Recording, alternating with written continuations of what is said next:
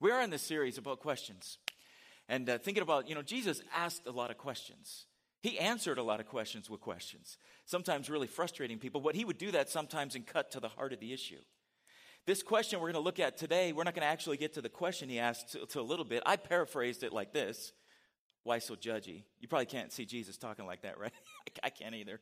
But sometimes you hear that phrase today, and Pastor Jeremy mentioned the fact that people judge, right? Just other people though, right? Not you. This is one of those sermons where as I was preparing it, I kept thinking, I'm going to have to remind you not to think about anybody else today. Can we do that for a minute? I know it's hard. I know it's hard because as I talk about these things, you're probably going to think, oh, I know who he's talking about. Or you might think, I know somebody exactly like that. Or it might even be someone next to you and you're tempted to just give a little elbow or a look or an eyebrow. I know how that is. I know. But I'm going to challenge you to do something today that's difficult, and it would go against really our human nature, everybody's human nature. And I want you to hear this for just you. Can we do that today? Can we try at least? Okay. Maybe on the way, no, I'm kidding. I was going to say on the way home you could do that, but don't do that. Let's just be us. Have you noticed, I love Pastor Newby used to say this all the time, we tend to judge other people by their actions, but then we judge ourselves by our good intentions. Have you noticed that? I know what I meant to do, so then when someone misunderstands me, even the way I just said that, whose fault? Well, they misunderstood. It's not that I didn't communicate clearly. It's not like I didn't get my point across. It's they misunderstood, so it's their fault, right? Isn't that how we do? Or if you see somebody do something, you automatically know why they did it. And you know what was all behind it. You know all the intention. You know what they intended to do. And because of that, you're upset no matter what it was they actually did. But then when someone does that to you, you're like, what do you say? I didn't mean to. I didn't mean to. That's not what I meant. As if that gets you off and it's totally, now you're totally exonerated. But the fact is we do that all the time and it's so unfair how we act. We justify our actions by our intentions, not by our outcomes. And it doesn't matter sometimes, at least in our minds, what actually happened. What matters is what we wanted to happen or we intended to happen. And we walk away as if we've done something good or okay, even though the outcomes and the actual things didn't work out so good. So let me just ask you a question, which is probably an obvious answer, but are good intentions good enough? They're not good enough. Let me say that as a statement. Good intentions aren't good enough. They're not. Not if you really care. Not if you care about what the other person thinks or whatever is going on. If your heart is really in it, then you care what the other people think and think. You care what happens. You care about that. It's not just good intentions. That doesn't matter. It doesn't get you off. And Pastor Jeremy mentioned this, but the fact is we all judge. Now, a lot of times Christians get blamed for this, and I understand that. I do. We can talk about that. But the fact is everybody judges, right? If we're really going to be honest, everybody does. It's not just a Christian thing. It's a human thing. It doesn't matter your station in life. It doesn't matter your gender. None of those things really come into play because the fact is, as human beings, we make judgments all the time. And we assume things all the time. Why do we do it? Why do you think we do it? I think we do it because it makes us feel better, right? Because ultimately, we're just a little bit selfish, no matter who you are. And the fact is, we want to feel justified. We want to feel good about ourselves. No one wants to walk through life feeling guilty or responsible or having all these weights on us. And it just makes us feel a little bit better. So you look at somebody else and you think, I actually am a better person than them. Makes you feel superior, right? Just a little bit. And inside, you feel like, yeah, I could have done that better. Or, I would never let that happen. Or, we just do it. And sometimes we never, some people maybe say it out loud, but for the most part, you don't let it come out of your lips because then the absurdity of it would hit you right in the face and you would hear it and you would think, I guess I am a little judgy. So what's the bottom line? What's behind all this? I think the bottom line is this. I think inside of all of that is actually kind of a good thing. Now hear me out here. I think what has happened is God has put a sense of justice and morality deep in each of our hearts. St. Augustine said it like this. He said that there's a God-shaped hole in your heart that can only be met by God.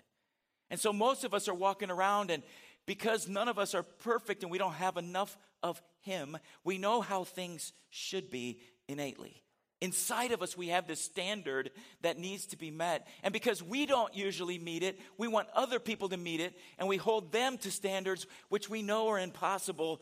But in the end, it makes us feel a little better if we see them stumble because you know you've stumbled too. And at least we're all in this mess together. I think also we know that there's a God out there who has a better version of us. And because it takes some work to get there, we'd rather just blame others than work on us.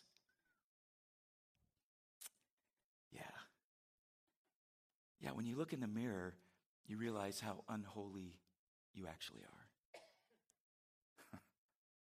So who can actually judge? Who can judge? I mean, really, who's the person to judge? I don't know about you, but there's times in my life and there's people here in this crowd right here today who I know are better than me. And honestly, if I was going to have somebody judge, they would be a better judge than me. I know that. Maybe for you, you thought of grandma or some other person in your life who you know is a Christian, maybe a teacher, or maybe it's your mom, maybe somebody who you knew was really, really, really holy, really good, close to God, at least closer than you. And you think, well, maybe they could judge. The problem is this. If all you do is compare like that, then what you've created there is a missing or a moving target. You've created, you talk about moving the goalposts, and you think you've got it all lined up and the kick is going to be good, and then the goalposts have moved again. Because if all you're doing is comparing human to human to human, the problem is none of us are that good. And you could go right down the row and maybe the person you're sitting by, you think you're better than them, but then they're probably better than the next one and the next one and the next one. And the fact is none of us are all that good. And if all we're doing is comparing to humans, then what you've done is all you've got is it's just relative goodness. Then there's no absolute standard for who is good. Not that I'm a fan or anything, but maybe Tupac was right? That only God can judge me? Isn't that really true, actually? Only God can judge? Jesus addresses this in a few places in Scripture. One of the places is the portion of Scripture that we and the kids are looking at here today. And you may not have thought about it this way, and it may be a portion of Scripture you kind of skipped over because it's right in the middle of a bunch of other stories, but let's take a look for a second. Then Jesus told this story to some who had great confidence in their own righteousness and scorned everyone else. Ouch. I know he didn't describe anybody here, right? But I bet you he's describing there, and you're struggling with my challenge at the beginning of the sermon because you're thinking of somebody who is really confident in their own righteousness and they scorn everybody else. You know how that is, right? You don't like them. Most people don't like to be around people like that because you feel that scorn all the time. And you feel that measure, and you feel like you're under a microscope, and you feel like every action or reaction or comment or everything that you're doing is being judged by a standard that you know you can never meet because they're very confident in their own righteousness and they scorned everyone else. Jesus tells the story. 2 men went to the temple to pray. One was a Pharisee. The other was a despised tax collector. The Pharisee stood by himself and prayed this prayer. He separates himself away. And he says, I thank you, God, that I'm not like other people. You got to add the inflection. You just can't read it straight. You got to read it like you'd pray it. I thank you, God, that I'm not like other people. Cheaters, sinners. I'm not pointing at anybody in particular. Adulterers. And then he points and he says, I'm not like that tax collector. I fast twice a week. That's right. And I give you 1/10 of my income. And he goes on. But the tax collector stood at a distance and dared not even lift his eyes to heaven as he prayed. Instead, he beat his chest in sorrow, saying, Oh God. I think of it like this. Oh God, be merciful to me, for I am a sinner. I tell you this, the sinner, not the Pharisee, returned home justified before God. For those who exalt themselves will be humbled, and those who humble themselves will be exalted. It's kind of a weird story. And it's one of those stories where there's actually kind of no hero. I think of it like this. It's kind of sinner versus sinner. Isn't that all of us, though? I mean, really. If I could put any of us up there and it'd be sinner versus sinner, right? We wouldn't have the same sins as them, but it's still sinner versus sinner because none of us really equal up to God's holy standard. None of us are all that perfect. The Pharisee, in case you're not familiar, at this time in Jewish history, there were 4 main sects of Judaism, 4 main groups. The Pharisees were one of them, and the Pharisees were actually a pretty spiritual bunch. Now, they weren't horrible in general, but clearly they had some issues that everybody could identify with. And here's how this worked. They did study the scriptures diligently. They were the teachers of the law, the Bible, the Old Testament, the Jewish Bible to the Jews. That was who they were. They memorized huge amounts of scripture. And because of that, their standing in the community was very revered. Everybody respected them for that. And you know how that works, right? When you're expected for that, or respected for that, and people keep telling you how important you are, and how good you are, and how holy you are, and how much of the Bible you know, what happens to you? Must be true. I guess I am all that. I guess I am really good. I guess I am. And I do know more of the Bible than you. And what they had done is they fell into this because they knew more, they looked the part, they acted right, they dressed right. Because people thought they were good, they started to fake that they were good. I mean, they started to act like that. The tax collector, maybe you're unaware of this too, but maybe you do know. Tax collectors generally were pretty educated people, but they were despised. And here's why they were despised, because the Roman government, similar to other conquering nations, they were smart like this. One of the things you want to do is you want to divide and conquer. And one of the ways you can do that is they would use the indigenous local people as their tax collectors.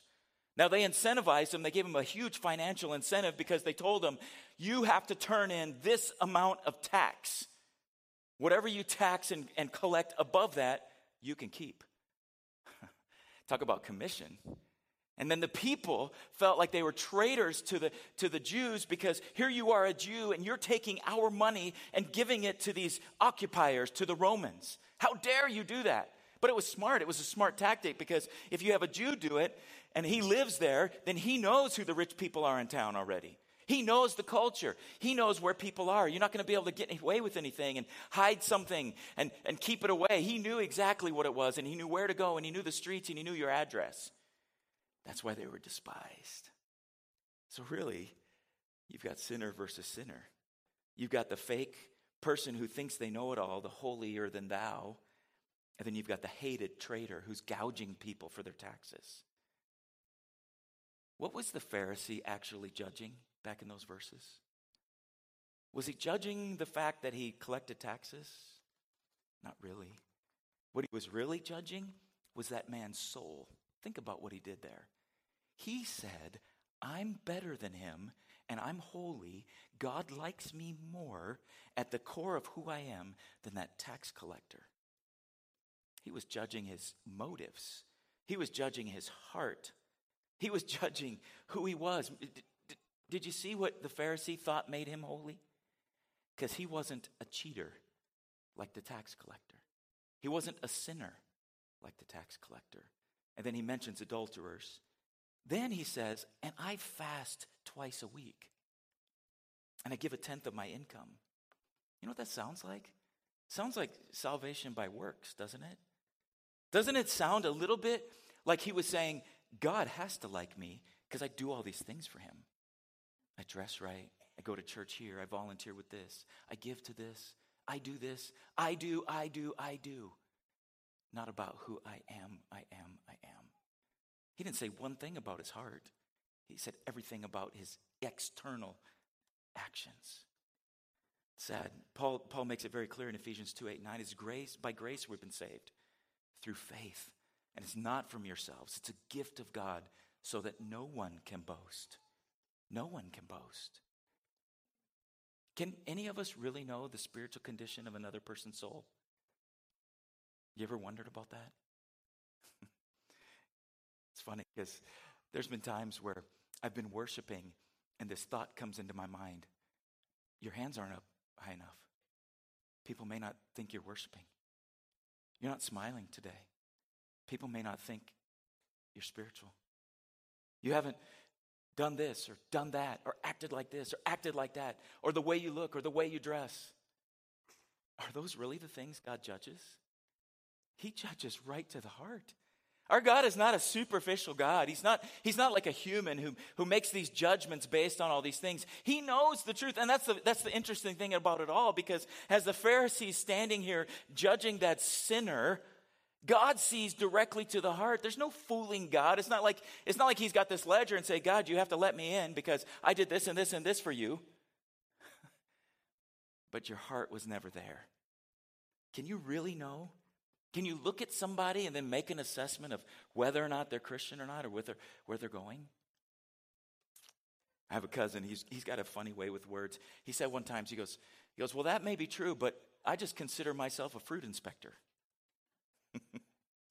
That's judging another way, though, kind of, isn't it? But here's the rub. The fact is, the Bible does call us to judge. It's a different kind of judging. But first, we'll get to this. I'm gonna tell you the end before we get there. But we're supposed to start judging ourselves, because there's a ton of scripture that talks about this is how you should live, and you can't determine what that is unless you make a judgment. And the fact is, as much as the world wants to say, don't judge me, the fact is we judge everything all day long. You make a judgment when you're picking fruit. You make a judgment when you're picking a mate. You make a judgment when you're picking a church to go to and picking a car. You make a judgment on who you choose for friends. Those are not wrong things, because you judge everybody. The difference is, and I think there's two things, big things we'll get to that I think God is saying here. But one of them is, he's talking about the fact that you can't judge someone's soul. But he goes on to say this, the fruit inspector, my cousin, the fruit inspector.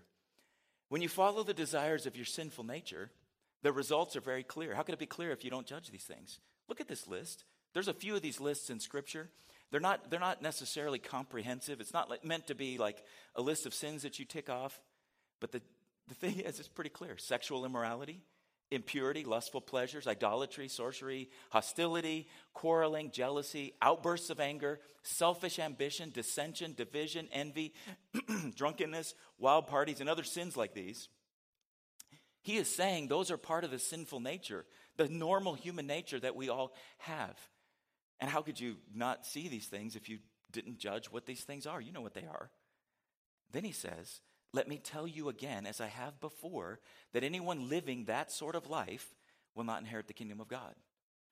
Then he says, but the Holy Spirit produces this kind of fruit in our lives: love, joy, peace, patience, kindness, goodness, faithfulness, gentleness, and self-control. There's no law against these things. Now, before you start to judge, look what he follows this up with. He says, those who belong to Christ Jesus have nailed the passions and desires of their sinful nature to his cross and crucified them there. Since we are living by the Spirit, let us follow the Spirit's leading in every part of our lives. Let me break this down for a second. Who is he talking to? He's talking to a church in Galatia, which would have been part of Asia Minor. As he's talking to this church, that's the hour. The hour is that group of people, us as Christians. He's saying, let us look at ourselves. He doesn't use the word judge, but that's what he's saying. And make a judgment and make sure that we have crucified those things from our old life and that we're living these new things. Look at this next verse. This is the verse following that statement. Let us not become conceited or provoke one another or be jealous of one another. Do you see the balance here? It's a fine balance. But you know what? Life is full of fine balances. We might as well get used to it. The fact is, what he's saying is, here's how the Christian should live. Here's how you lived before you were a Christian. You need to figure this out. You need to live more like this. Let the Spirit control you. You need to live less like this.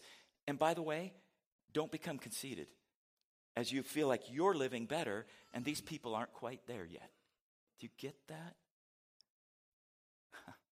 It's not to say you can't call sin sin or see what's wrong or right. It's not to say that. It's not like we're supposed to walk around with blinders. The difference is you're supposed to do it with humility, not provoking, not be jealous. I'm not sure the fruit inspector thing really is a good analogy. Did you notice when we read those scriptures who it was directed to? It says you, your, you, our, we, us, our, us. How does that work?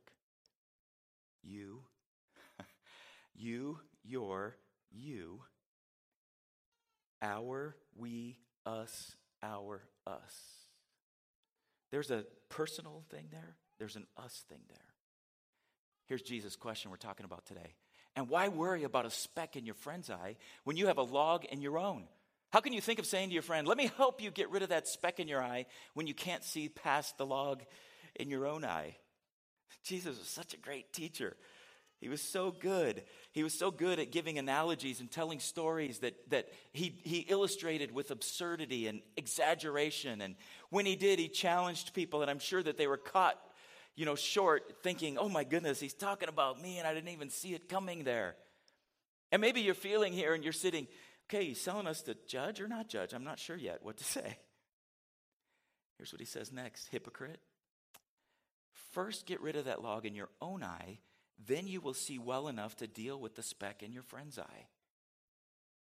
Here's where the balance of this scripture comes in. He's talking about hypocrisy. He calls them specifically hypocrites. Do you know where that word comes from? It's really an interesting word. And no offense to any thespians in the room or actors, but it actually comes from the Greek comedies and tragedies. The word hypocrite meant for someone who uses a mask. Because back in the day when they did those Greek tragedies and comedies and all that, the Greek dramas, they only had male actors. And a lot of times they'd perform a play with just, it could be a crew of 5 actors. That's it. So what they would do is they'd have different masks for each of them to play. So when you're playing this person, you put this one on. This person, you put this mask on. And that's where the word hypocrite comes from. The idea that you would live one way, but really there's something else underneath, or that you fake it and you act like this and you act like this. What he's saying here is, get rid of the log in your own eye. Evaluate yourself. Are you living more in the fruit of the sinful nature, or are you living more in the fruit of the Spirit? You need to evaluate. Does it end there, though? It doesn't. Then you will see well enough to deal with the speck in your friend's eye. Now, this gets complicated. How do you do that? He's talking about hypocrisy. How do you deal with some other person's issue? You need to do a lot of prayer before you do that. Let me just say that, okay?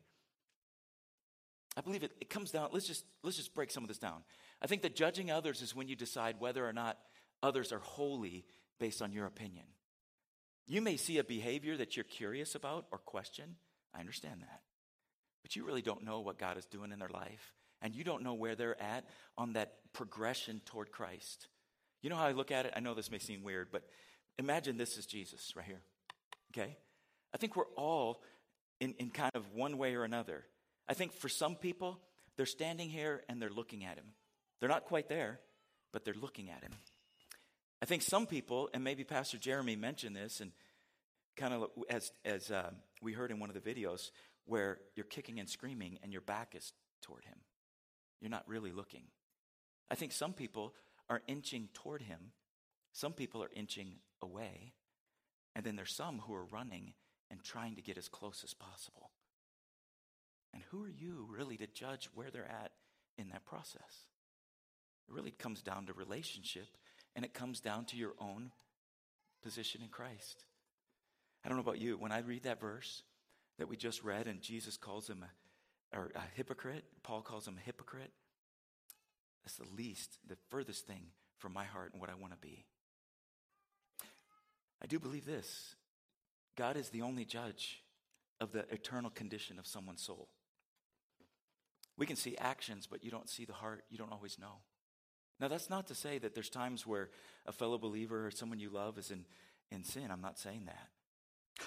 I was thinking about this years ago when I was a youth pastor in San Diego. Every Thursday, I know you're going to hate me for this, but every Thursday of every summer, we would go to the beach all day.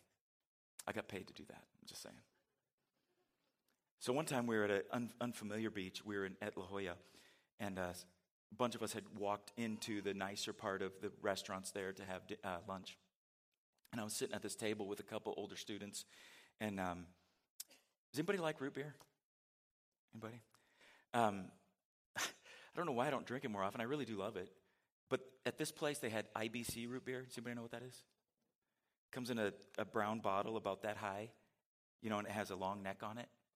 So I had gotten some for all of the students that were sitting with. There's like 3 guys sitting there. So the four of us were drinking those long neck IBC root beer bottles. You know what those look like? Didn't even cross my mind. And then I got a phone call the next day from another youth pastor. And we'd seen a couple of the youth groups there. And he said, hey, Dennis, I feel like I need to talk to you about something. It's been on my heart really heavy, and I wasn't going to call you, but I thought I'd better call you and just clear the air.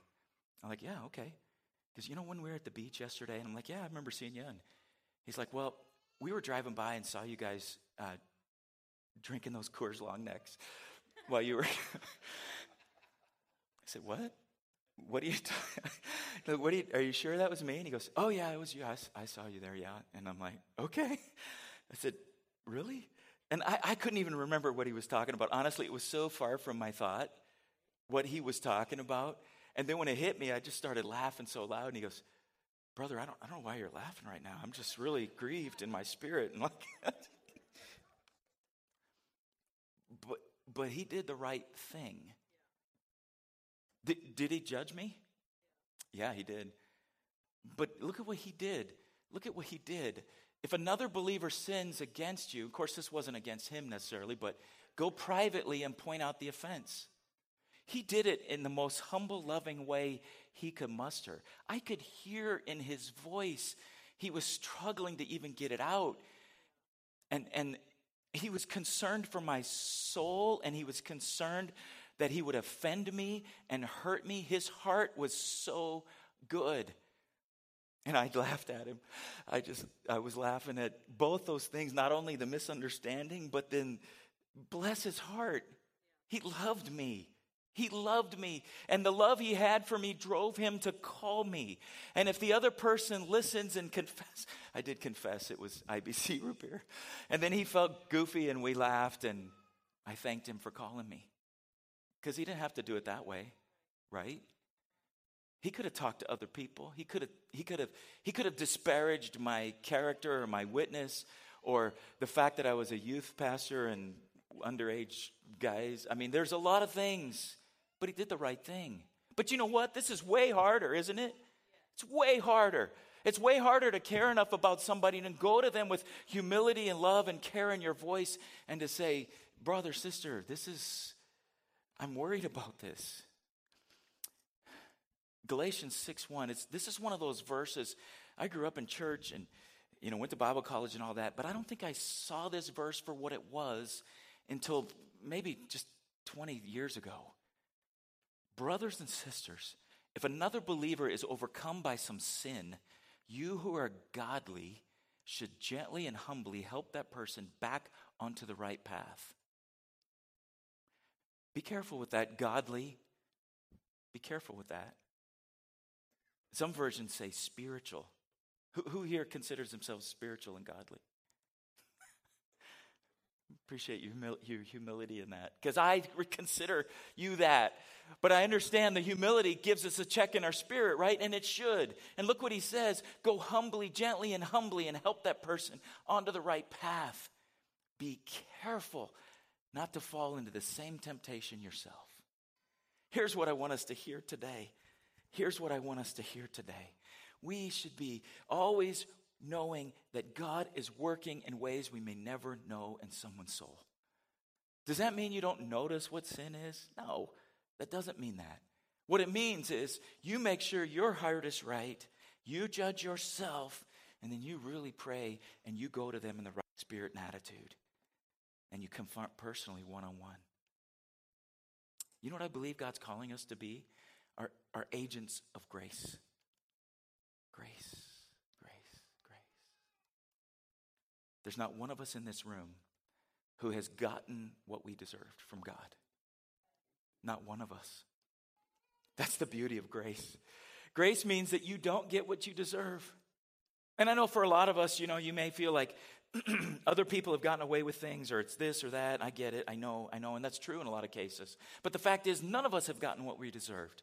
The fact is, none of us, no, not one of us was good. But in that while we were yet sinners, Christ died for us. He came for us to redeem us before we ever even knew who he was. Nick, if you could join, I want you to shut your eyes for a second, and I want you to think about that for a minute. I've said this multiple times today on purpose.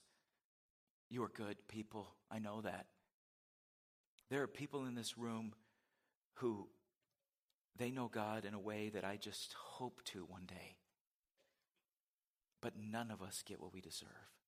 None of us are so pure and holy that we make the decisions about everybody else's behavior and eternal destiny. None of us. The difference is whether or not you come humbly to him. The difference between the Pharisee and the tax collector wasn't their sin, and it wasn't their works. It was the way they came to God. One came humbly, the other came in self-righteousness. What I'm wondering here today is this. For somebody, this may be a breakthrough for you. There might be somebody here that you need to come humbly to what we sometimes call the throne of grace, because when Jesus died for us, he died for all of us and everything that you've ever done. And maybe for you, you come to him and you think, I don't deserve it. Well, you're right. None of us do. And you would never be able to deserve it. But there might be someone here today and you think, if this is all true and there's a God like that and he loves me and he would accept me the way I am, then I'd be willing to start following him today. It doesn't mean you'd have it all figured out. It doesn't mean you'd be perfect overnight, because none of us are. But if you are wanting to start that journey with him today, we would want to pray with you if you would want that. Anybody here like that, you would raise your hand and say, Pastor Dennis, if this is true, then I would like to start that journey today. Anybody at all? Just give you a moment if you just raise your hand and we'll pray with you.